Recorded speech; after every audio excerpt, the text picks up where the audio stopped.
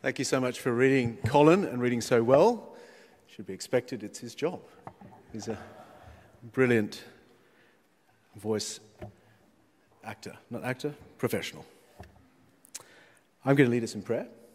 I'd be grateful if we kept our Bibles open at page 910, and we will be looking at that passage.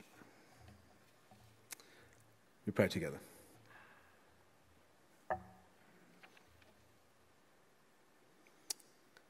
Know for certain that God has made him both Lord and Christ, this Jesus whom you crucified. We pray, our Father, that by your Spirit, through your word this morning, you would be at work in our hearts.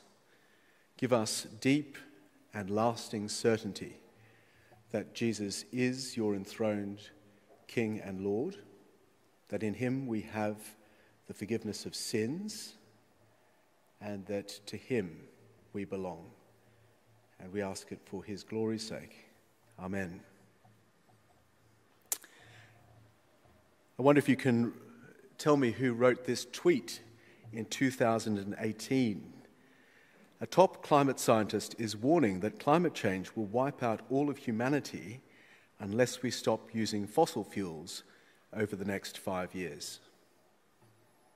Anybody? Don't be shy. Greta. Well done. I think, who is that? I can't see. Well done. Yes, Greta Thunberg wrote this tweet in June 2018. Adrian was right. She was quoting James Anderson, a professor of atmospheric chemistry at Harvard University. It has subsequently been deleted. It was a point of mockery by many, though in fairness to Greta, she wasn't saying that the world would end in 5 years, that is 2023, but rather that if there wasn't a change to fossil fuels within 5 years, that humanity would be wiped out. I do not want to get into the whole issue of climate change. You'll be glad to hear, and the different views on it. There is great debate, but the debate is about the end of the world. Has it come? Will it come? Or is it all just alarmism? The end of the world. May I say that the end of the world has begun. But both Greta or those on the other side are wrong in understanding when that happened. Because according to the scriptures, according to the Apostle Peter, according to what we have in front of us this morning, the world has ended, or begun to end, 2,000 years ago. We are in the middle of a speech by the Apostle Peter, who is explaining the extraordinary event of people speaking in languages understood by those who have come from the far corners of the world to Jerusalem. These Galilean disciples and others proclaiming the mighty works of God in a way which is supernatural.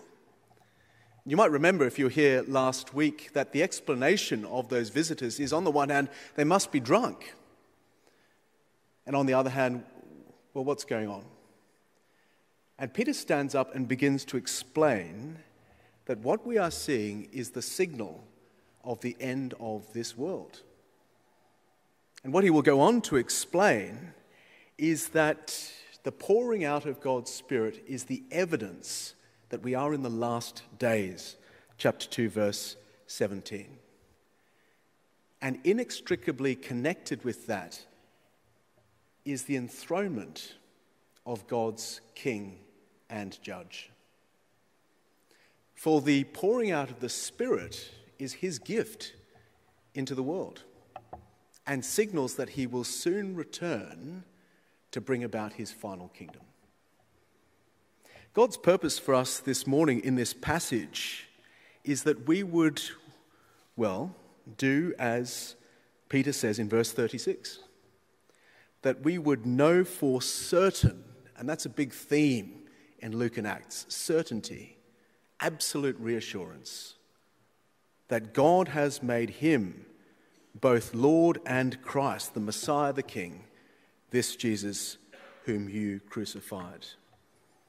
My prayer and the aim of this passage is that we would be certain that God has indeed raised Jesus to life, enthroned now in heaven, having poured out his Spirit, and it is proven, one, by the Scriptures. Not an accident, not out of the blue. Proven by the Scriptures, but also, secondly, proven by the Spirit. The evidence of God's Spirit at work in and amongst us even this morning. The evidence that Jesus is sitting on his throne. So first, be certain that God has raised Jesus as Lord and King, first, proven by the Scriptures. We head up to Queensland on holidays most of the time, and my wife's favourite activity, well, every holiday, she will begin a jigsaw puzzle. She has a lot of patience, unlike me. Sometimes 200 pieces, 300 pieces, 400 pieces. She's very good at it. Normally takes most of the holiday. We got to the very end, well, she got to the very end, but shock horror, there was a missing piece. And we went high and low, under carpets, etc. There were accusations of theft and all sorts of things. One piece to be found that fits and makes sense of the jigsaw puzzle. The Old Testament is like that great big jigsaw puzzle, waiting for the fitting piece, waiting for the shape of the Messiah, the King, the one who the Lord would raise to rule over his people, establish justice, and put down all of his enemies and bring his eternal kingdom, the age of the Spirit, of life flooding into this world. And what Peter does in this speech is cite two passages of the Old Testament scriptures, Psalm 16, beginning in verse 25, and Psalm 110 in verse 34. Both of them giving us the shape into which Jesus fits as the perfect match. The coming of Jesus as King is no surprise, the Bible says, time and time again. Verse 23, it was according to the definite plan and foreknowledge of God. God wasn't surprised when his son was crucified. He didn't throw up his arms and say, oh my goodness, what has happened? No. Precisely according to his plan, as outlined for us in the scriptures. This is just as Jesus said at the end of Luke's Gospel in chapter 24, verse 44. Don't turn to it. I'm going to read what Jesus says to his disciples, the risen Jesus. He says, everything written about me in the law of Moses and the prophets and the Psalms, that is the three parts of the Old Testament scriptures, must be, it is necessary, absolutely has to be fulfilled. And then, verse 45, he opened their minds to understand the scriptures and said to them, and this is what is to be fulfilled. Thus it is written, thus the scriptures say, that the Christ, that is the one who would come as God's king, should suffer and on the third day rise again. So the first thing the scripture said about the Christ is that he would suffer and be raised. And this is what Peter is explaining is exactly what has happened. Verse 22, men of Israel, hear these words, Jesus of Nazareth, that is that ordinary bloke from an ordinary town, Jesus his first name. A man attested to you by God with mighty works and wonders and signs that God did through him in your midst, as you yourselves know. That is to say, everybody knew what Jesus did at the time. Read Josephus, the Roman historian. He makes it very plain that Jesus did these extraordinary things. There's no doubt about that at all. Well, I wonder if you've ever thought about the way that Jesus' opponents even can't deny what Jesus has done. There's an episode in Luke's Gospel with a woman who's been crippled for 18 years, bent over backwards, and with a word, Jesus heals her. And listen to what the synagogue ruler says. He says, there are 6 days on which to work. Come on one of those days and be healed, not the Sabbath. Do you notice the nature of the opposition? Don't do what you're doing, but no doubt that he did what he did. No doubt at all in the ancient world, in the recordings of those outside of the Bible, that Jesus did do these mighty works. Verse 22, just as you yourselves know, you from the far reaches of the empire, from Crete and Rome and Parthia and the other places listed that I momentarily forget, all across the empire. You've heard about it. It was front page news. No doubt about that.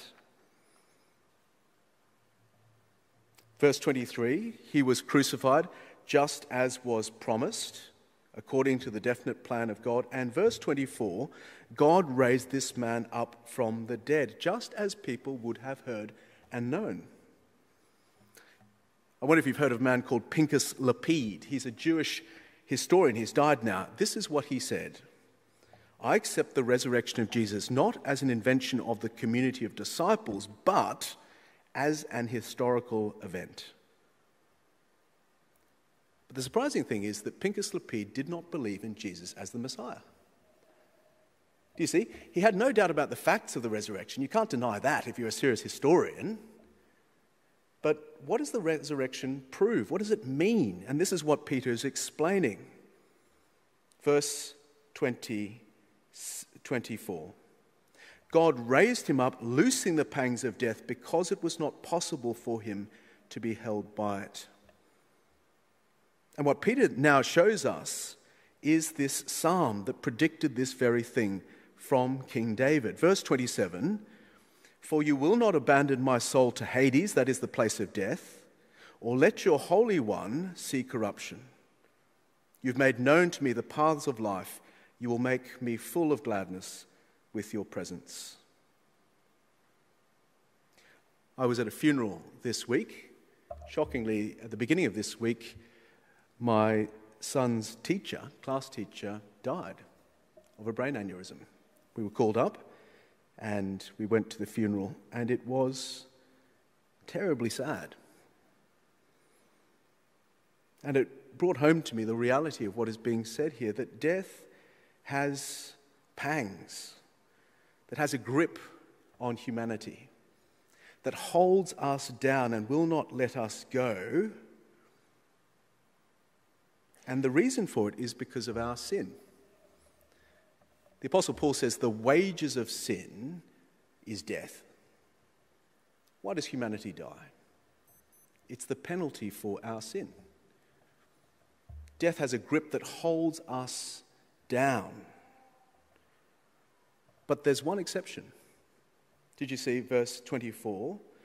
God loosing the pangs of death because it was not possible for him to be held by it. Verse 27, you will not let your Holy One see corruption. That is, there was one man who was perfect, who did not sin, who did not deserve the wages of death. And death, therefore, could not hold on to Jesus. He was raised from the dead because he was sinless.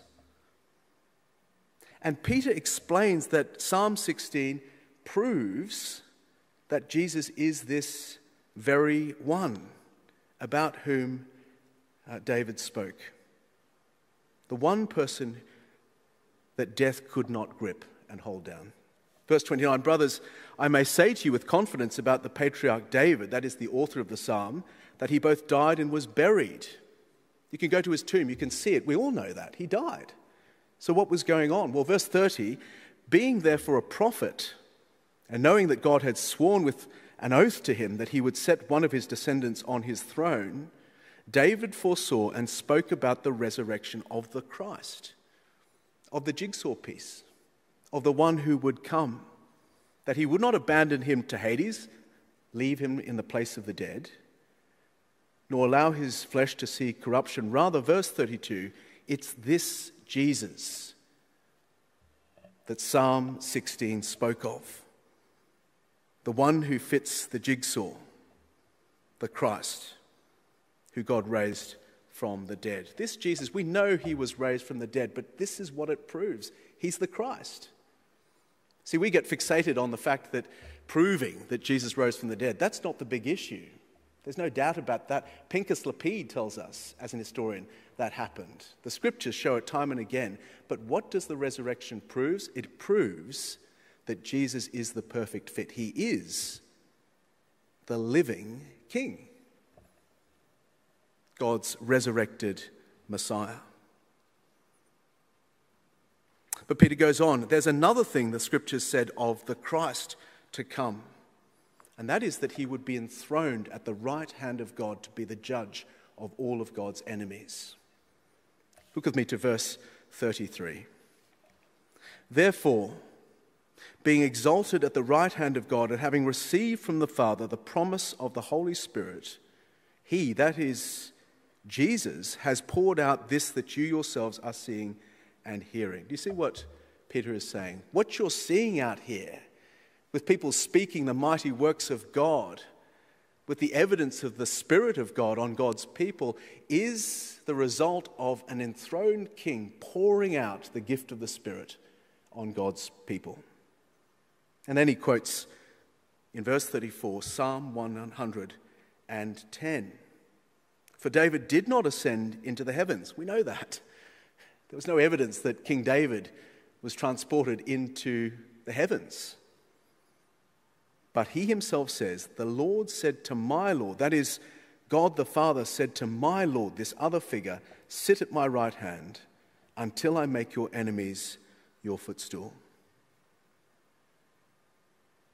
Back in chapter 1, we saw how Jesus was raised, but then spent 40 days, day in, day out, demonstrating that he was alive. And then in front of many eyewitnesses, he was raised up further, ascended into heaven. And from the earthly perspective, well, it might have looked like a strange sort of act of teleportation. But here and now, Peter is explaining the significance of what that was all about. It wasn't just a bit of air travel. No, it was the enthronement at the right hand of God of his chosen Lord and King to defeat all of his enemies and save his people. So, Jesus is the Lord. Jesus is that one in verse 34. He is the perfect jigsaw piece. Be certain, therefore, God says to us, be certain that God has raised Jesus as Lord and King. It's proven in the scriptures. One of the things that has struck me as I've been studying the Bible more and more is that the ultimate apologetic, the ultimate persuasive proof that the Bible gives us over and over again is itself the Bible. Have you thought about that? It's the fulfillment of the Old Testament. The way that over and over and over again, written by many different authors over hundreds of years in different places of different personalities and circumstances, all cohering together like tributaries of a stream into one unified, coherent reality. And when Jesus arrives, he fits perfectly into place. So this morning, we are to be absolutely assured that Jesus is the risen, enthroned King. Why? Well, first, because it is proven beyond doubt by the Scriptures. Proven by the Scriptures, but also, secondly, proven by the Spirit. Let me read a little bit more of Psalm 110 to remind us of what Colin read for us just a moment ago. And I want to ask you, as I read it, what do you expect? What sort of character is this Lord described in Psalm 110? The Lord says to my Lord, sit at my right hand until I make your enemies your footstool. The Lord sends forth from Zion your mighty scepter, rule in the midst of your enemies.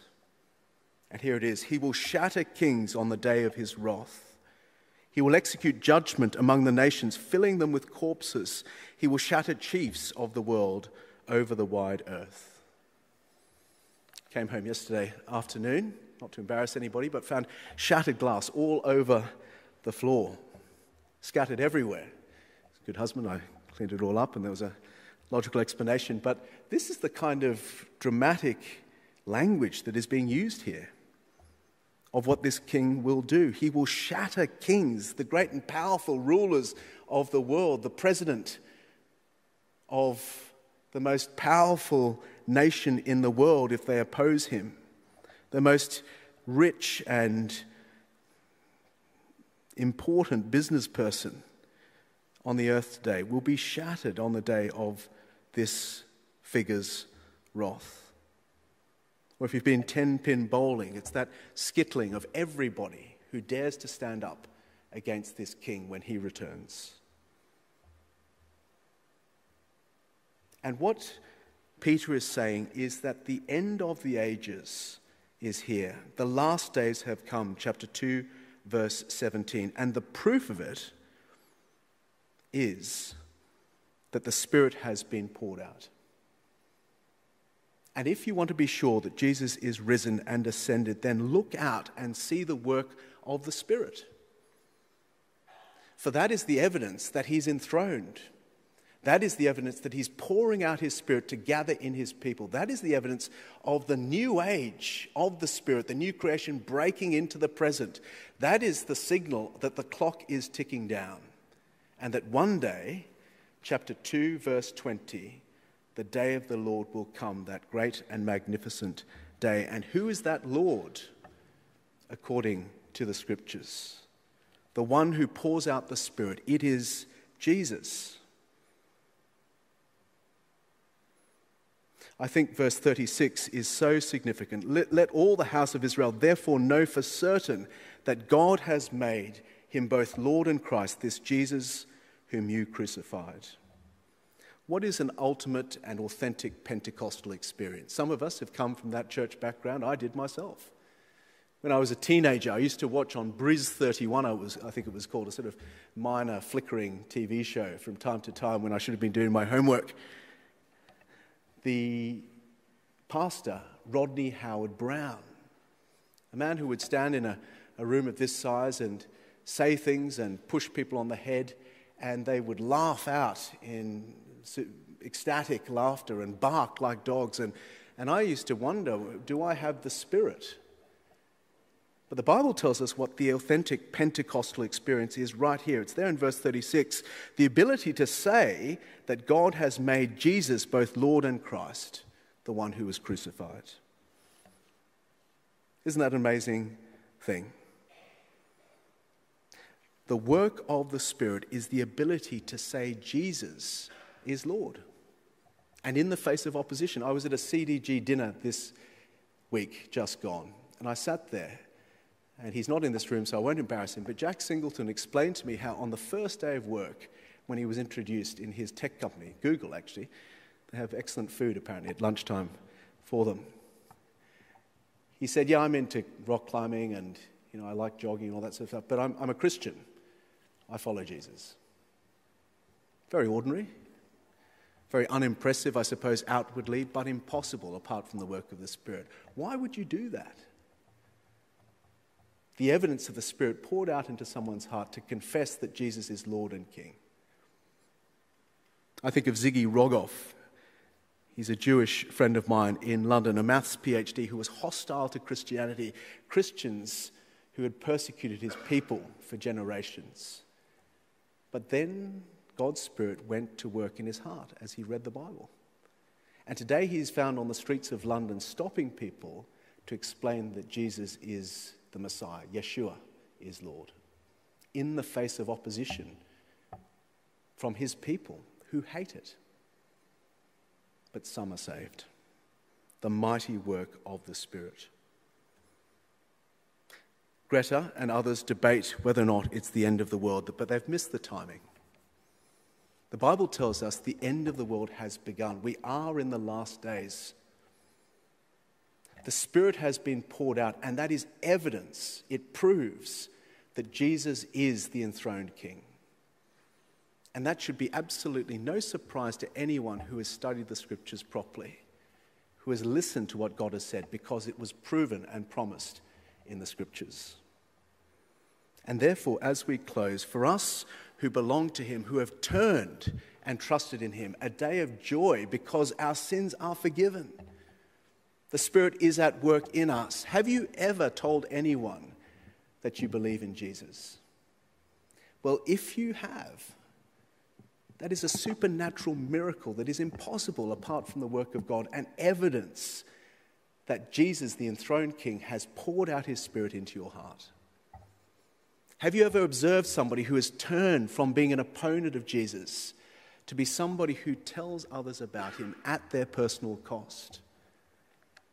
Evidence that Jesus is enthroned, that we are in the last days, that we have nothing to fear if we have called out on the one who saves. For whoever calls on the name of the Lord will be saved. But if you are this morning somebody who has not yet done that, can I say to you with the greatest seriousness and love possible, Jesus is both Lord and Christ. The Scriptures prove it. The Spirit demonstrates it. And please do what the people do in the very next verse and turn back to him for the forgiveness of sins and the gift of his Spirit. We pray together.